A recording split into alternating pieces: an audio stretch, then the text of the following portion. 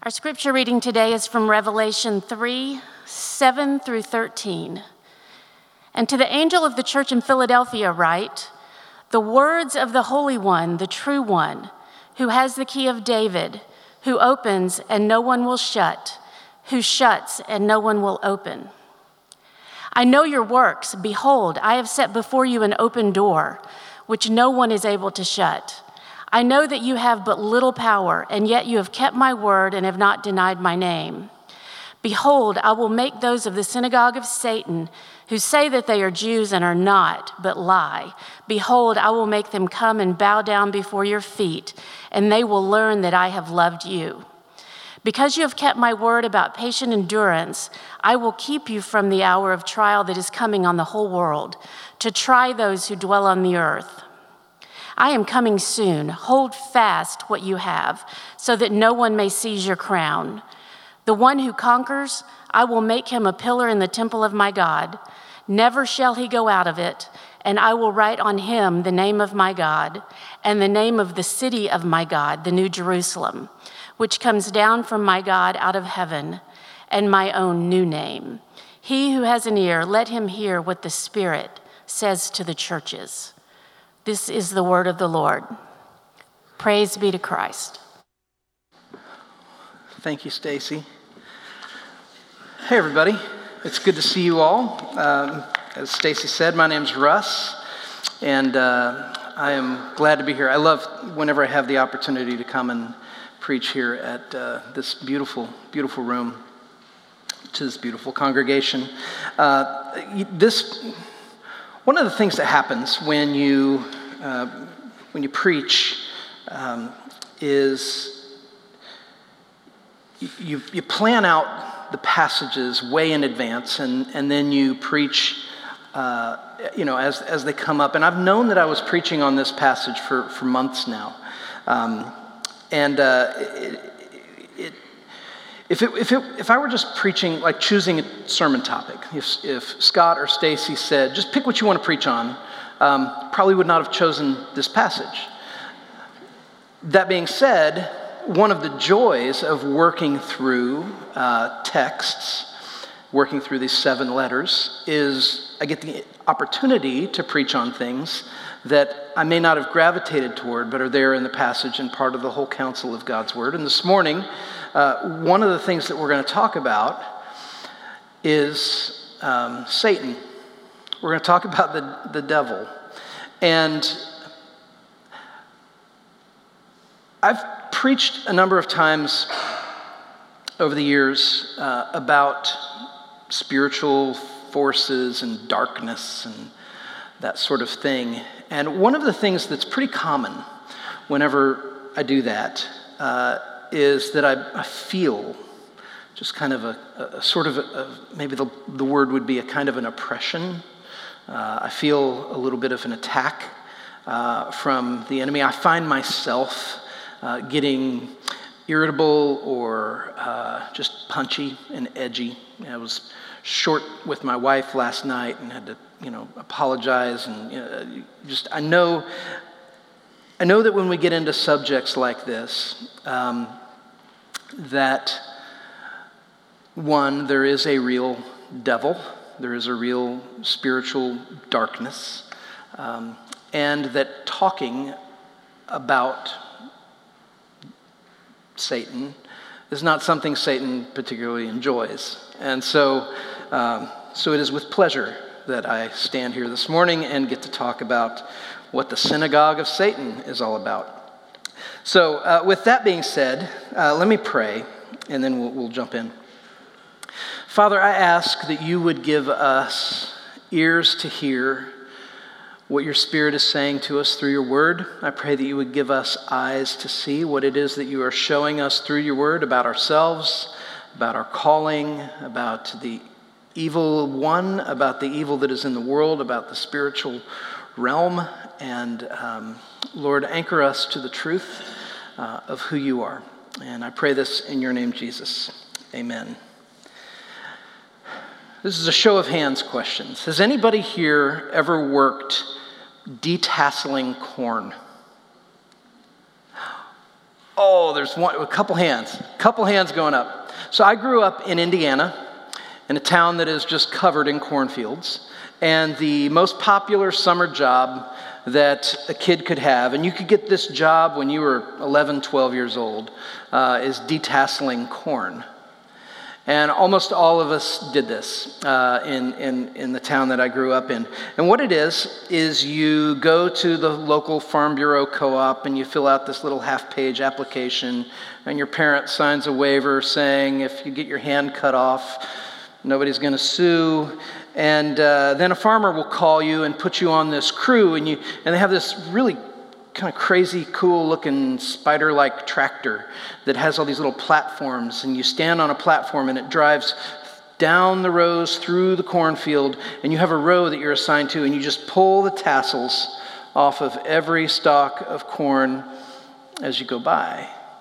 And that was the job. And so almost everybody I knew that I went to school with had done this job. Almost everybody I knew who had done this job had really no idea what we were doing. Just pull the tassel, okay, I can do that. But why were we doing this?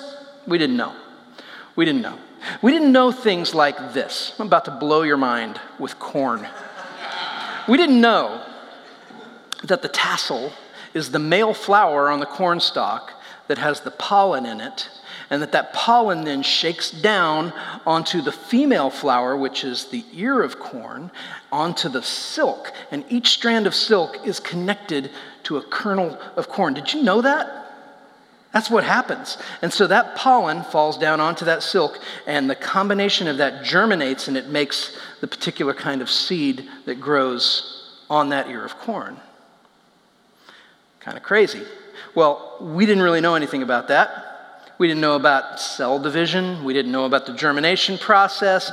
We didn't really understand anything about how the farmers were trying to create a hybrid seed that would be drought-resistant, disease-resistant, something that they would plant in the field, and it would get a stronger and stronger and stronger type of seed so they would have better yield every year, all these things. We didn't know that. We really didn't know. We didn't understand that we were in a complex horticultural science. And we were participating in that.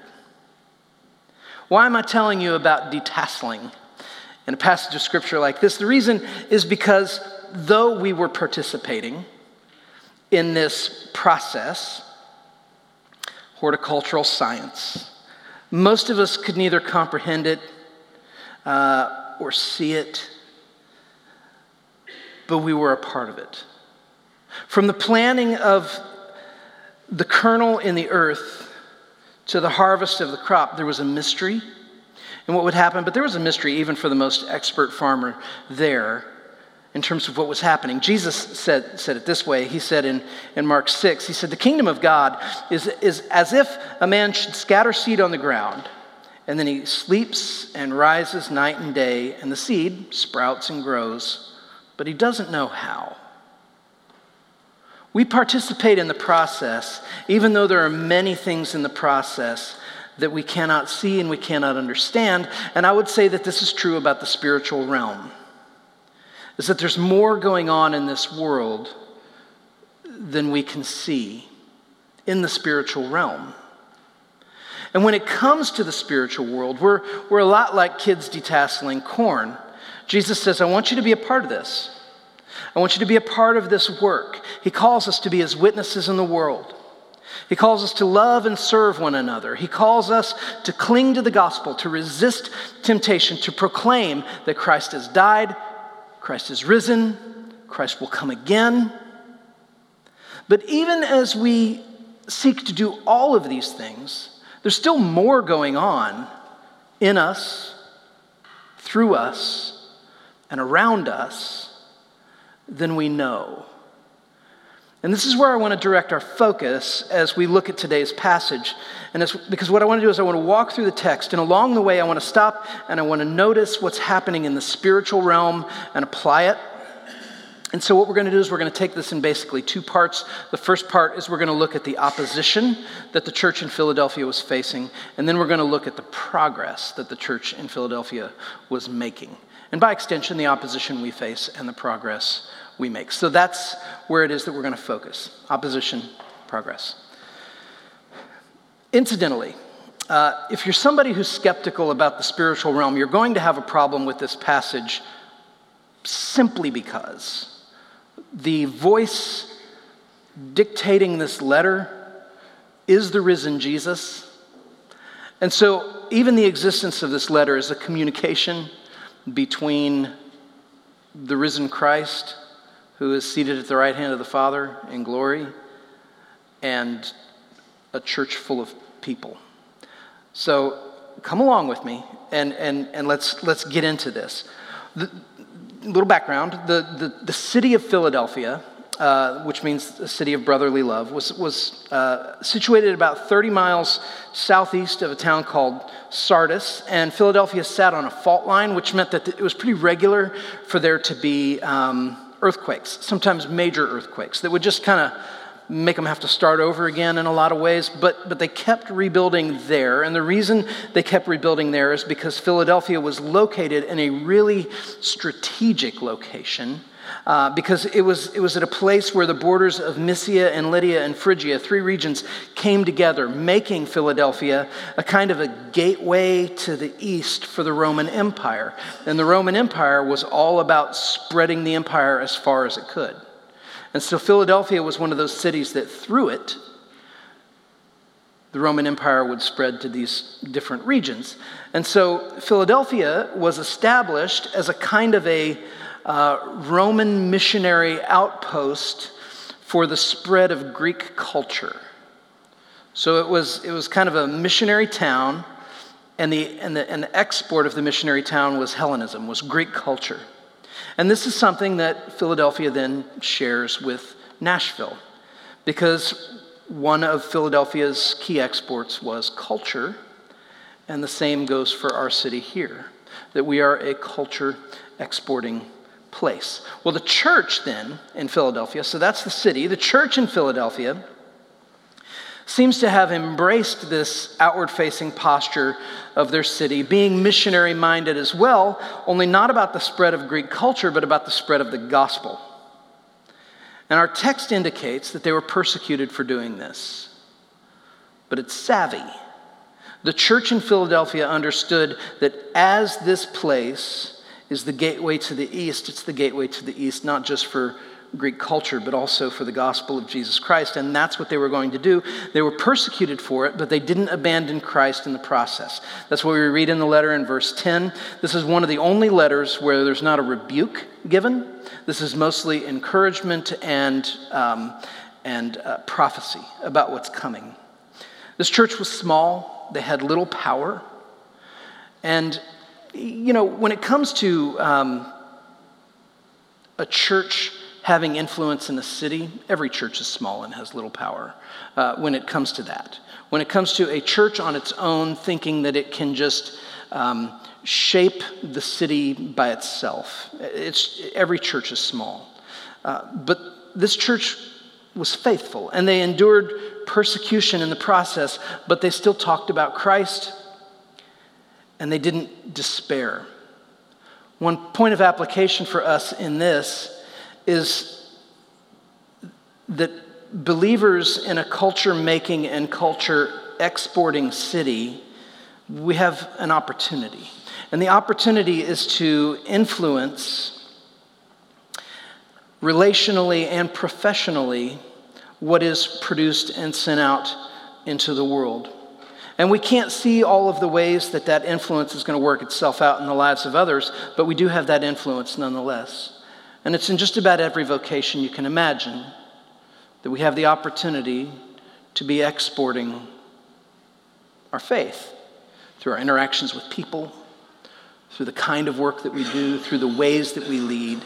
It's one of the reasons why at our church we emphasize so much the importance of the relationship between faith and work. It's one of the reasons why we founded and launched the Nashville Institute for Faith and Work, is because we believe that this relationship is important. We believe that investing in the shaping of our city is something that Christians are called to do. How do we professionally and relationally invest in and influence what's produced and sent out into the world? The big umbrella answer to that question is the great command. We love the Lord our God with all our heart, mind, soul, and strength, and we love our neighbor as we love ourselves. That's the big umbrella answer to that question. But what that looks like in our work, it looks like this. Here's some of the ways that looks. It looks like having high standards for excellence. It looks like concern for people over outcomes, building for the common good, serving with humility, staying in the mix when things get hard, caring more about the fame of Christ than the elevation of a brand. It looks like caring about the ethical impact of the work we do and the systems we work in. It looks like treating people fairly and with dignity. We work to be good stewards of the planet. We tell the truth. We believe the best. We extend the benefit of the doubt. We seek to build up. We oppose what tears down. We fight injustice. We contend for beauty and truth and goodness. This is how we shape culture through our work. Now, we don't know a whole lot about the exact ministry of the church in Philadelphia, but what we do know is that they were exporters of the gospel. They were proclaimers. They were on the mission to tell people about Jesus in a city that traded in exporting culture. And we know that though they endured persecution, they persisted in bearing witness to Christ. And Christ promised them that he would keep them in their hour of trial. Now, the pragmatic question might be, why wouldn't Jesus look at their suffering and say, actually, what I want you to do is just walk it back a little bit, lay low, stop talking about me, and lest any other harm befall you. The reason Jesus didn't tell them that was because Christians have no greater mission in the world than to bear witness to Christ. We have no greater mission in the world than that, to talk about Jesus. Our highest calling is to love God and to be open about it. It's to be Christians in public. Christians are called to be exporters of the gospel. So there's encouragement here for people it's costing them something to talk about Jesus in their town. But this letter is not simply a letter of encouragement to keep them going during hard times. When you step back, a cursory read of this letter is telling us that there's more going on in the spiritual realm than these believers could know. This whole letter is basically Jesus saying to a faithful, persecuted people, hang on. This is going to last, but it only lasts a while. And it's all driving to something unimaginably grand and victorious and glorious. So hold on. And then Jesus, in describing the opposition that they're facing, he uses this term, the synagogue of Satan. It shows up actually in 2 of these 7 letters, this term, the synagogue of Satan. And I want us to unpack that. What's going on with that? Notice that the opposition they face is more than mere human resistance. And this is true for us still, right? Ephesians 6 tells us that we do not wrestle against flesh and blood, but against the rulers, against authorities, against the cosmic powers over this present darkness, against the spiritual forces of evil in the heavenly places. These things are real. And so what is the synagogue of Satan? As Westerners, we might hear the term synagogue of Satan and regard it as not much more than just an insult, right? It's just a put down. It's Jesus getting in a zinger. But it's not that, because that wasn't Jesus' way. In fact, what this is Jesus is actually using this term as a theological assessment. It's a statement that's more about Satan than it is about people. But Jesus is using very precise language here. He's not just going for an insult. He's describing something real. So follow me here, because I need you to come with me on this little journey of unpacking this phrase. Apparently, what was happening from the text is that the persecution that these Christians faced came, at least in part, through leaders of a local synagogue. And Jesus says these persecutors are not true Jews, and that they will one day bow in deference to these Christians, and they will say, in effect, you were right and we were wrong. So, wrong about what specifically? Wrong about the identity of Jesus. Jesus as the Messiah. That's what this is about. In fact, that's what all of this is about. The persecution is about who Jesus is. When the gospel first started going out through the Roman Empire, when the Apostle Paul would go on his missionary journeys, every time he would enter a new town or a new city, he would always go to the same place first. Where would he go? He would go to the synagogue, right? That was the first place he would go. Why? Why would the Apostle Paul go to the synagogue first? The reason is because the Jewish people were expecting the coming Messiah. And what is the message of the gospel? The Messiah has come. You're expecting the Messiah?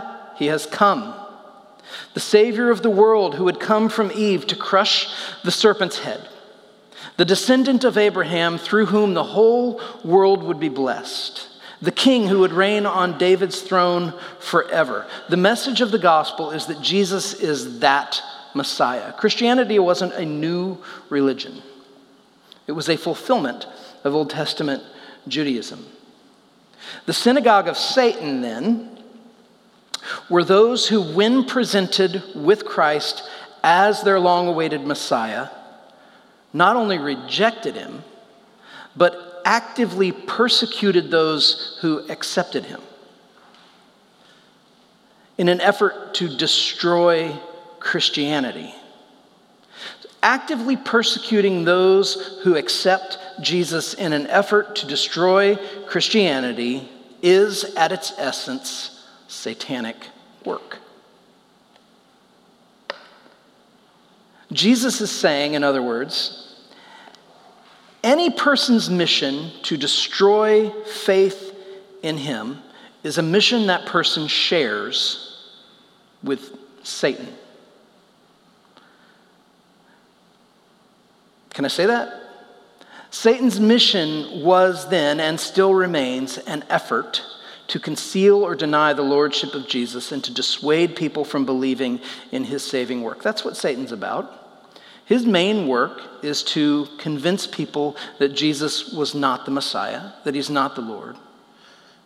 Satan even tried to do that with Jesus himself. When Jesus was tempted in the wilderness, he tried to persuade him to go another way, to live a different mission. Now, I know that right now we're kind of entering into some tricky waters because as Western American enlightened people, we can be skeptical of the spiritual realm, of things like demons and angels and dark forces and principalities and things like that. Also, as current Western people, we have a tendency to really kind of only see the world the way our generation sees it, and then to erroneously think that everybody's always seen the world that way, and they haven't. Our skepticism toward spiritual things is a minority position historically, and yet it's what we have, and it's the devil's work. One of the cunning ways that the devil does his work, one of the cunning ways that he works to conceal or deny the lordship of Jesus and dissuade people from believing in him, is by concealing his own existence. Another way is by making himself seem to us like, at best, a cartoon character. C.S. Lewis talked about this in the Screwtape Letters. If you've not read the Screwtape Letters, you should, because it's very insightful and amazing. But the premise of Screwtape Letters is they're a series of letters written by an elder demon to a younger demon, coaching him on how to keep the person he's assigned to from believing in Jesus. And so here's one of the things that he says. He says, the fact that, quote, devils are predominantly comic figures in the modern imagination will help you. If any faint suspicion of your existence begins to arise in his mind, suggest to him a picture of something in red tights, and persuade him that since he cannot believe in that, it's an old textbook method of confusing them, he therefore cannot believe in you. It's the old pitchfork and bifurcated tail trick, right? If the devil can conjure an image of himself that no enlightened person can accept, then the enlightened person will deny the devil's existence altogether. If it's the red tights, pitchfork, and horns image, and I think, well, I can't accept that, then maybe I won't accept that he exists at all. The truth is, human beings historically, in every nation, tribe that has ever known, have had some instinctive belief in the spiritual realm, something beyond us, something in the shadows, something in the heavens, something that we by our very existence are tied to. Do you know who did not wave off the existence of spiritual forces? Jesus. Jesus did not wave off the existence of spiritual forces. Here are just a few ways that Jesus routinely engaged with the reality of a spiritual realm. He prayed. He prayed aloud to the Father. He taught about the kingdom of God, not once, not twice, all the time. Read a gospel, it's everywhere.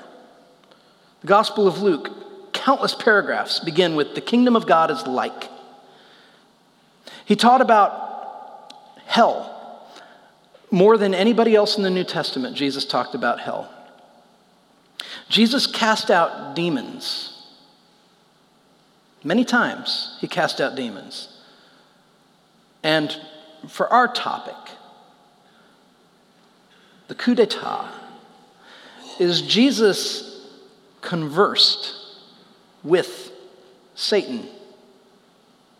He had conversations with the devil. When he was tempted in the wilderness, it was 40 days and 40 nights, he talks with the devil about the word of God. So Jesus routinely acknowledged the spiritual realm. He spoke of real evil and a real evil one. Satan's mission is not to get us to love him more than we love Jesus. His mission is more simple than that. It's just to get us to love and put our ultimate hope in anything besides Jesus. And his work is done. That's the mission. To get us to put our love and ultimate hope in anything other than Jesus, in money, sex, power, reputation, success, empty spirituality, self-improvement, fitness, winning arguments, pleasure. Add your own here, right? Remember that this term, synagogue of Satan, Jesus is the one who came up with it. Jesus is the one who used it. He's the one speaking in these letters. It's his term. And what that means is here we have this sober, important reminder that Jesus is zealous for his identity to be known and to be proclaimed without obstruction. He's not playing around with this. It matters to him. He's strong on this. And we, the church, We're working in his field. And more is happening here than we can see. That's the opposition. There's something satanic happening.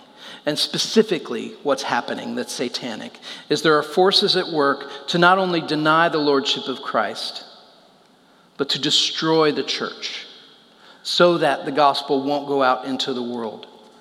What's the progress? It's that nothing in the world will be able to stop the advancement of the gospel. We get into these passages, you see him talking about the key of David and this open door. Let's talk about what those things are here briefly. When we look at the progress of the church, throughout this passage, Jesus is talking about this key of David, this open door, which is open and cannot be shut. The key of David refers to access to God's eternal kingdom.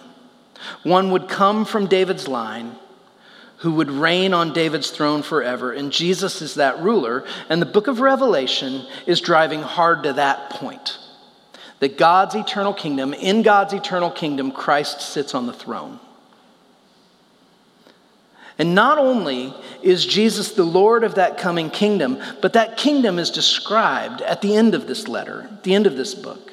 And it's described in this way, as a place where God himself will be with them as their God. He'll wipe away every tear from their eyes, and death shall be no more. Neither shall there be mourning, nor crying, nor pain anymore, for the former things have passed away. And there's an open door to that kingdom.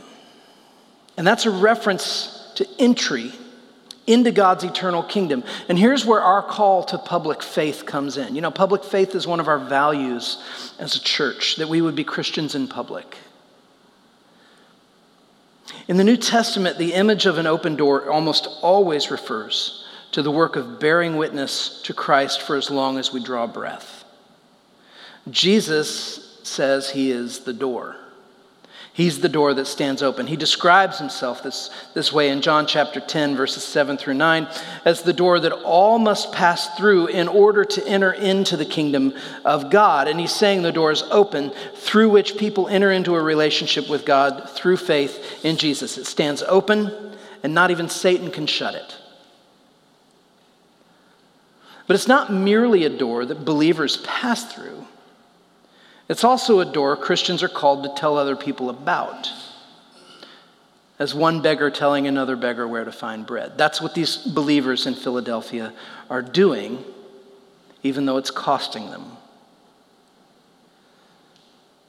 It's not just a call, though, that belongs to the believers in Philadelphia. This belongs to all Christians everywhere. How do we know this? We know this because of Jesus' great commission that he gave to the church. What did he call us to do? He called us to bear witness to him, making disciples of all the nations, baptizing them in the name of the Father and the Son and the Holy Spirit. So that's the call, to go through the open door and to tell others about the open door. What progress came from churches like the one in Philadelphia, the other churches you read about in the book of Acts? What progress came from all of that? You can't find a church in the New Testament, you'll be hard-pressed to find one that wasn't persecuted for its very existence. What progress can they point to? We're sitting in it. The progress of these churches is that the gospel has made its way around the world and down through time, and here we sit. And it hasn't been snuffed out. It hasn't been destroyed. It prevails. Though persecuted and oppressed, these early churches kept proclaiming the gospel, and it's made its way here, to this room. The gospel's made its way around the world, and it's called many to faith through the witness of God's people, through the power of the Holy Spirit. We work in the fields of the Lord. And he will produce a harvest. Though waking and sleeping, we don't really understand how. But the seed grows. the seed grows. As sure as I stand before you in this room today, the seed grows. And we're called to participate in this. In ways we cannot fully comprehend, God uses our voices to pollinate the world with the gospel in ways that bear fruit. There's a real battle happening. It's real. Hold tight to the gospel, Jesus says, so that no one may seize your crown, and he will hold us. And there will be at the end a great celestial ceremony, something mysterious to us now, in which Jesus will descend with the New Jerusalem, and he will be given a new name, a name we will not know until that day. And order and peace and joy will be restored permanently, forever. And in the meantime, God in his providence and his wisdom has called us to work in this field. Knowing the work is important, even if we only know in part. And he brings a harvest. He does. Christians were never meant to be the gospel's destination.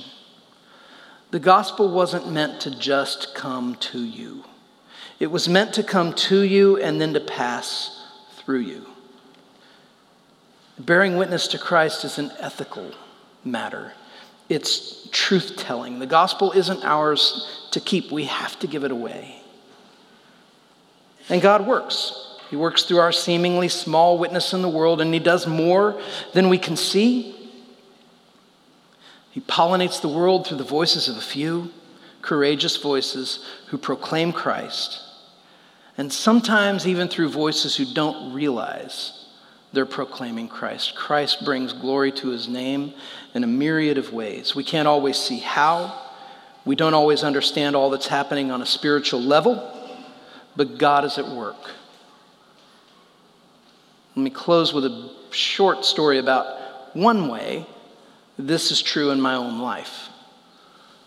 One of the reasons why I'm standing here is because God worked through the voices of people I've never met and will never know. When my mom before she was married, she was living in New York City. And she was walking through a park in New York City. We call it Central Park. It could have been any of them, but I forget which one. But she was walking through a park, and there was a person on a bench singing Paul Simon's Mrs. Robinson. I guess Simon and Garfunkel. And she hears, Jesus loves you more than you can know, which is part of the refrain of that song, right? And she said it lodged in her heart as a question. Does he? And it bugged her to the point that she felt in the ensuing years that she needed to address the question of whether that was true or not. And that process, there was more going on, but that was part of it, right? And that process led to her coming to faith, which led to me coming to faith. And I look at that and I think, a stranger on a park bench singing Paul Simon in New York City, I owe part of my life to that. To the Lord working through that. We don't know. We don't know how the Lord is working, but he's working. In big ways and small ways, in ways we don't understand. He is making seeds grow. He sets before us a call to bear witness to him. And he tells us there is a door that is open and nobody can shut it. And through that door is eternal life, by grace through faith in Jesus. If you have not, will you pass through that door? Is the Lord using these words this morning to bear fruit in you, the fruit of faith. And if you already have passed through that door, will you tell others about it? God will do the heavy part. This is our call. May it also be our legacy. Pray with me.